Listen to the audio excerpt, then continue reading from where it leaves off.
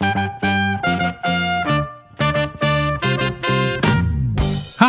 I'm Mark Olson, and this is The Real, a podcast where culture and entertainment meet. I write about movies here at The Times, and a frequent topic of conversation among my colleagues on the entertainment staff is how tough it is for any of us to just keep up with the relentless wave of content between movies and TV. So this show is about the stuff that we're watching and how we watch it. It's mid-November, and somehow we have not yet talked about the Oscars or awards season much recently here on The Real. And as much as we in the media like to think we know a thing or two about how the process works, this year in particular, it all feels in flux. The new movies Widows and Roma, each in their own way, represent these changes in what kind of movie gets to be an Oscars movie, along with known quantities like Black Panther and A Star is Born, to remaining to be seen unknowns such as Vice and The Mule. This year's awards picture is still coming into focus. So I'm joined by Times Awards columnist Glenn Whipp and Times film reporter Amy Kaufman to set the table for the movies, the people, and the stories we'll be following over the coming months. Glenn, maybe to get us started, you are our awards columnist here at the LA Times, and I feel like I've asked you a version of this question before, but to me, it's always a great way to sort of get into talking about the Oscars. And that question is simply, who cares? Like, why do you think it's important for anyone to really pay attention, or to sort of like, why do the Oscars deserve the attention that they receive? Yeah, I feel like we have had this conversation. I guess what I say to you just never makes an impression, Mark. Who cares? Well, it's that time of year where all of these movies that aren't sequels or franchises are Marvel things, except this year there is a Marvel movie in contention, hopefully, get released. And a big reason why they're get made is the chance that they will receive Oscar nominations, which is great publicity for these movies, helps them make money, which helps them get funded. And now, to me, it also has to do with the idea that the Oscars themselves have to do with Hollywood's self-image. It's the way that Hollywood wants to present itself to the world, the way that the industry sort of, it's like their best version of themselves. And now, Amy, you actually have attended the Oscar ceremony for the last number of years. Do people at the ceremony, do they care? Is there a sense that like this matters? What do you feel like is the investment in the room of the people that are there? Oh, yeah. Like the producers of big movies will spend the entire time in the lobby just like drinking, but trying not to drink too much. And like will openly say, like, I think Damien Chazelle last year was like barely sitting in there because he was just like, the year that La La Land was up for it, he was just like freaking out. Because, Glenn, you brought up the movie Roma, Alfonso Cuarón's new film, and I can't help but feel that both Roma and also Widows, the new Steve McQueen movie that's just opening, that somehow those to me feel really indicative of the fact that right now with Oscar season, it's very unpredictable because of the new makeup of the Academy.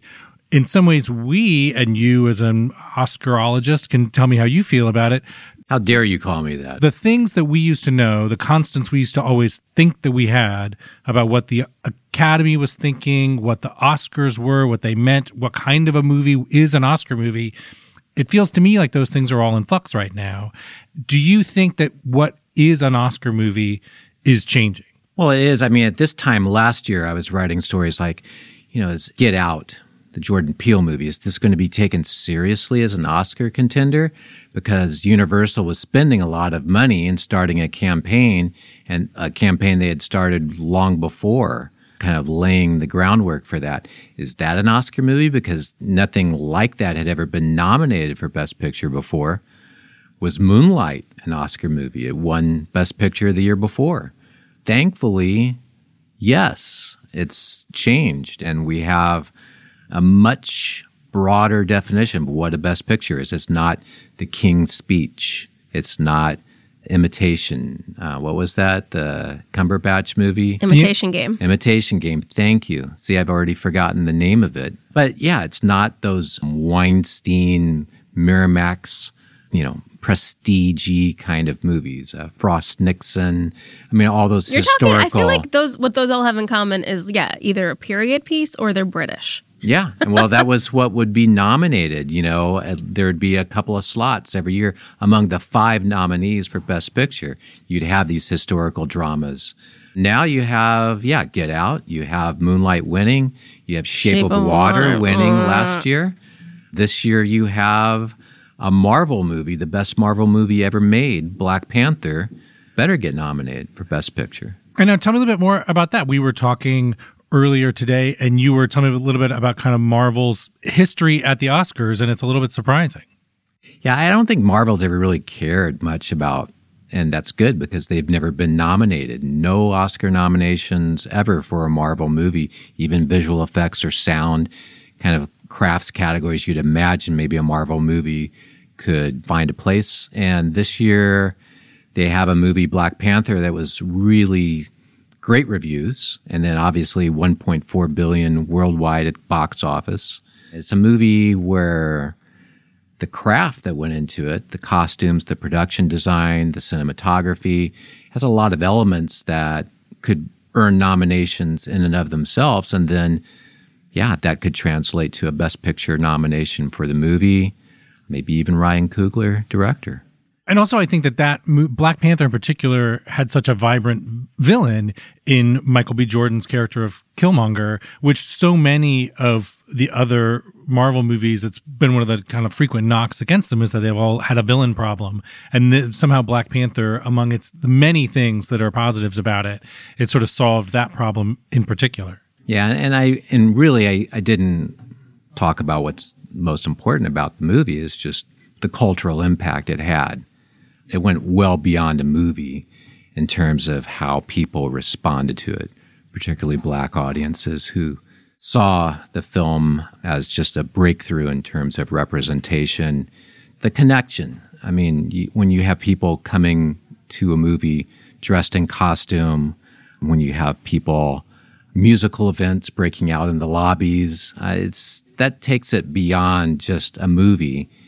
So all those things together, the box office, the reviews, the cultural impact, Eric Killmonger, Michael B. Jordan, he should be nominated in the supporting actor category. And I'd like to talk about Widows. So it's an action heist thriller directed and co-written by Steve McQueen, who directed and co-wrote 12 Years a Slave. And it's just got an incredible cast. I mean, I'm reluctant to start naming off people in the cast because I'm afraid You'll leave off some great people. Yeah. Any movie where you're having to cut off, Jackie Weaver and Carrie Coon or John Bernthal because there's so many people before them. That's a cast. And so, Viola Davis, Elizabeth Debicki, Liam Neeson, You're Colin naming Farrell. them anyway, man. I'm trying. Brian Tyree Henry. Of course. And also Daniel Kaluuya. I mean, he's fantastic in the movie. Now, Amy, tell me a little bit about your impressions of Widows. I know that you just saw the movie not too long ago. And does it strike you as a traditional Oscar movie? No, not at all. I mean, I saw it just last night, so it's certainly fresh in my mind. It's the kind of movie, it's a thriller. You're invested in every twist and turn, and there are a lot of twists. There are a lot of what just happened? And I love that kind of movie as a film-going experience. And yet, just when you're listing off all of the excellent people in it, I didn't think of it as an Oscar movie because Viola Davis, I would say, has the biggest showcase performance there. She gets the most to do, but there are so many, it's almost an ensemble. There's so many people similar in the way to Black Panther almost, where it's just strong across the board, but it doesn't feel to me, I still am stuck on this old school idea of an Oscar movie as one person doing this transformative performance. So I'm not sure that. Go ahead. Gary Oldman in Darkest Hour. No, not that for me. But that's the movie you just named. Yeah, well, that's Churchill. I don't know. It just feels are these women in this movie badass and doing cool action stuff? And was it super fun to watch? Yes.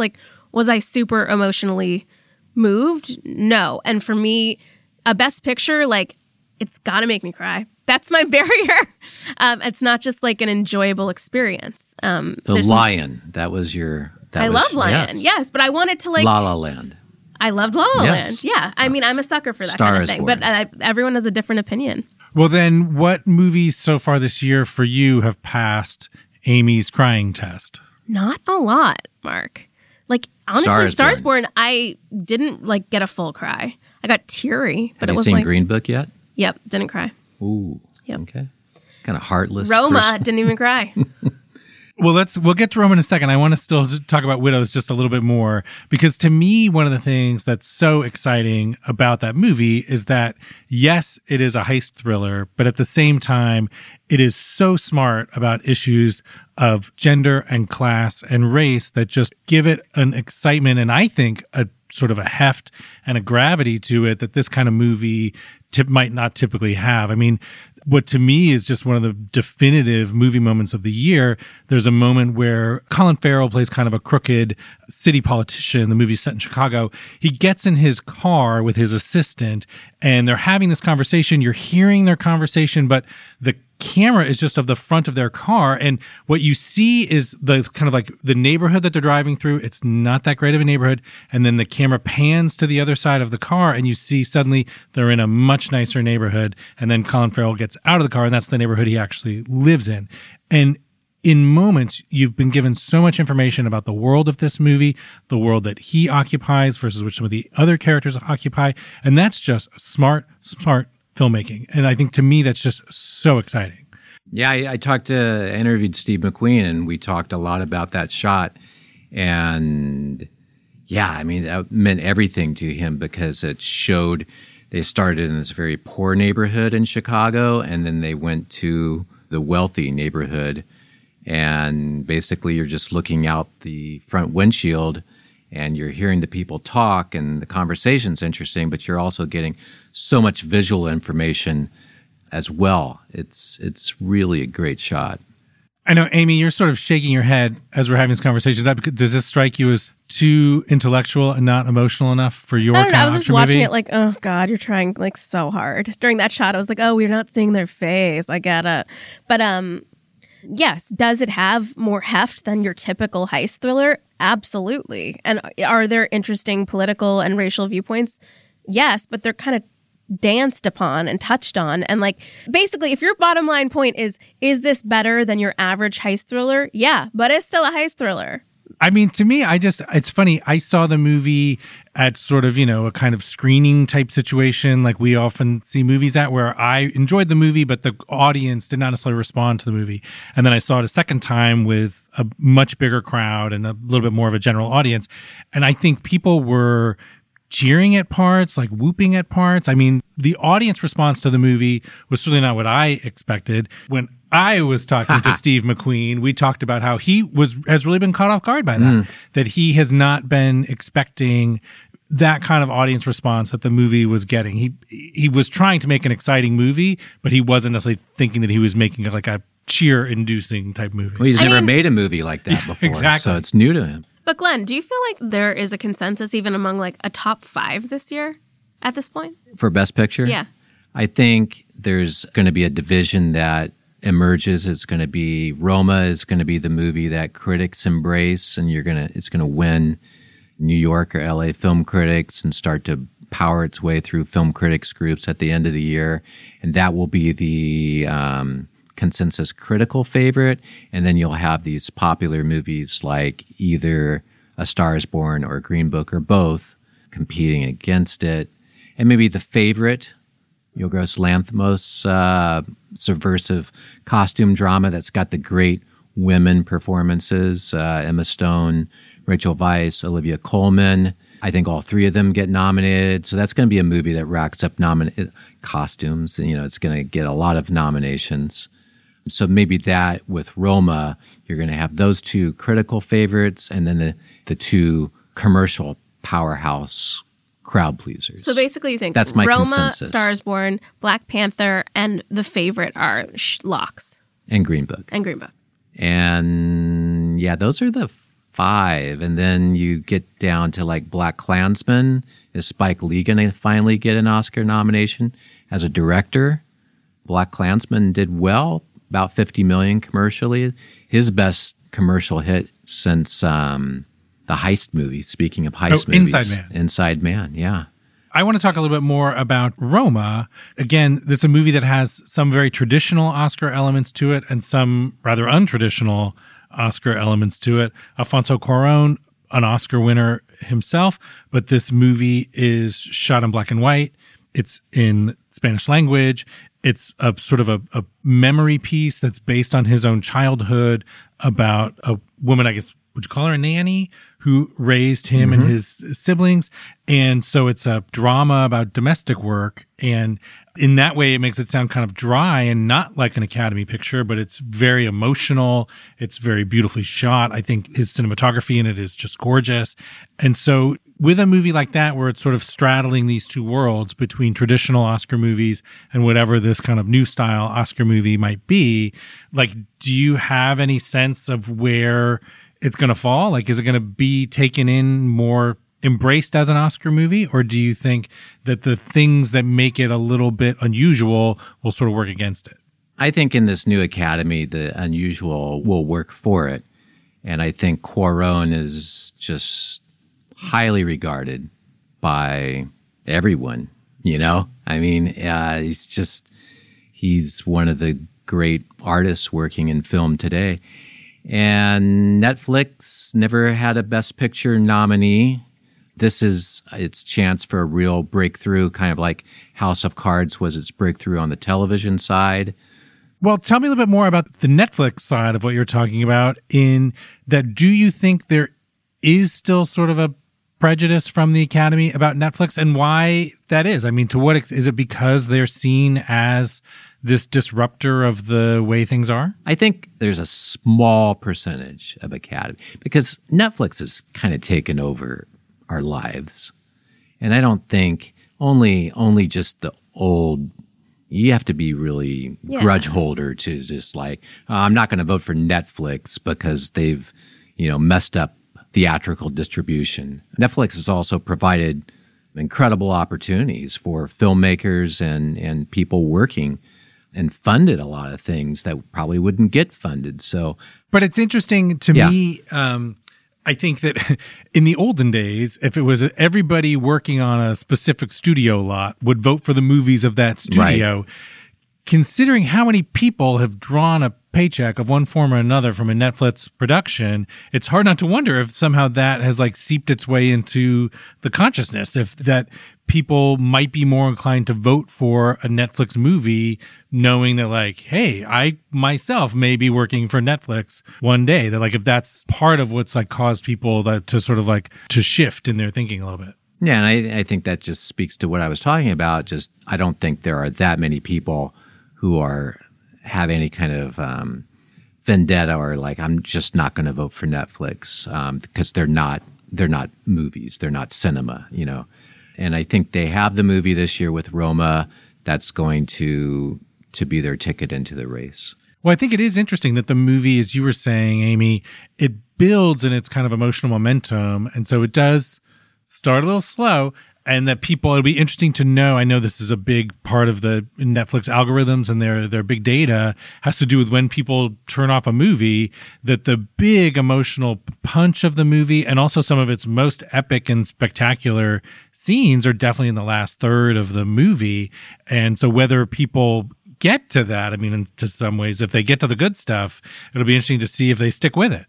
I'm just thinking of it in terms of the way I watch Netflix with my roommates, or, when you're dating someone and you're like, when you're talking about Oscar movies, I kind of feel like in the past, an Oscar movie has a lot of times been something I had to convince other people to watch. Like, no, I promise you, like, it seems like it's, in another language, or it seems like it's this obscure topic by this weird artsy filmmaker, but like, it's gonna pay off for you.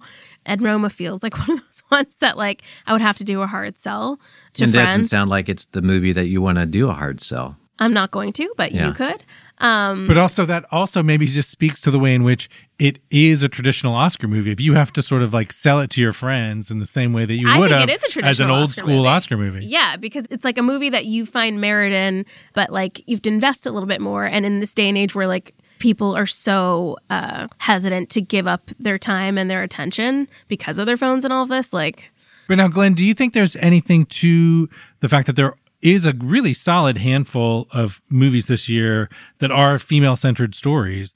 And now, maybe as a way to head towards wrapping up this conversation, are there any movies that we have not discussed that you would want to put into listeners' minds?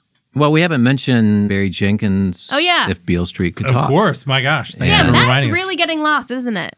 Well, with Beale Street, it's not coming out until December. I moderated a Q&A with Barry Jenkins Friday night at the Writers Guild, and it was the theater, several hundred seats, was full, and people all really responded, gave him, a huge standing ovation when I introduced him, and seemed to love that movie. It's not being talked about a lot right now, but its release is still a month away. But I'm gonna second you there. I think If Beale Street Could Talk is as exciting as Moonlight in some ways, arguably, I think even a more visionary work. I think that the emotional vibrancy of it, the way that Barry has brought the literary voice of Baldwin's source material to the screen, it's something I don't know I've ever seen an adaptation that just captures the feeling of the language of Baldwin's work the way that Barry Jenkins does with this film. I just think it's just a powerhouse of a movie. And I will take a quick moment to mention a movie that I'm afraid is going to get lost in sort of the Netflix shuffle, in particular as they sort of like move their resources towards Roma, and that is Tamara Jenkins's Private Life, which to me, from when it premiered earlier this year at Sundance, has remained one of the most exciting movies I've seen this year. There's just something so emotionally true about that movie, and the performances by Paul Giamatti and Catherine Hahn in particular, I just think are two of the best performances that I still have seen all year long. That movie just has remained sort of like a pace setter for so many other movies that I've seen. And so I really do hope that people, it's right there on your Netflix, so you can watch it at home. And I would argue, as much as I would not want to downplay the filmmaking in that movie, I think it's a movie that doesn't suffer from being seen on a home experience. Most people can watch that at home. If anything, it almost makes it like more sort of emotionally raw and maybe punishing in a way, in that you're in your own domestic space watching this extremely domestic movie, and like the realness of some of those scenes I think might even like be heightened by watching it at home. So with that, we're going to wrap up this conversation. Amy, where can people find your work online? Amy K in LA. And Glenn? At Glenn Whip, 2 N's, 2 P's. And you can find me at Indie Focus. So for LA Times Studios and The Real, I'm Mark Olson. Thanks for listening.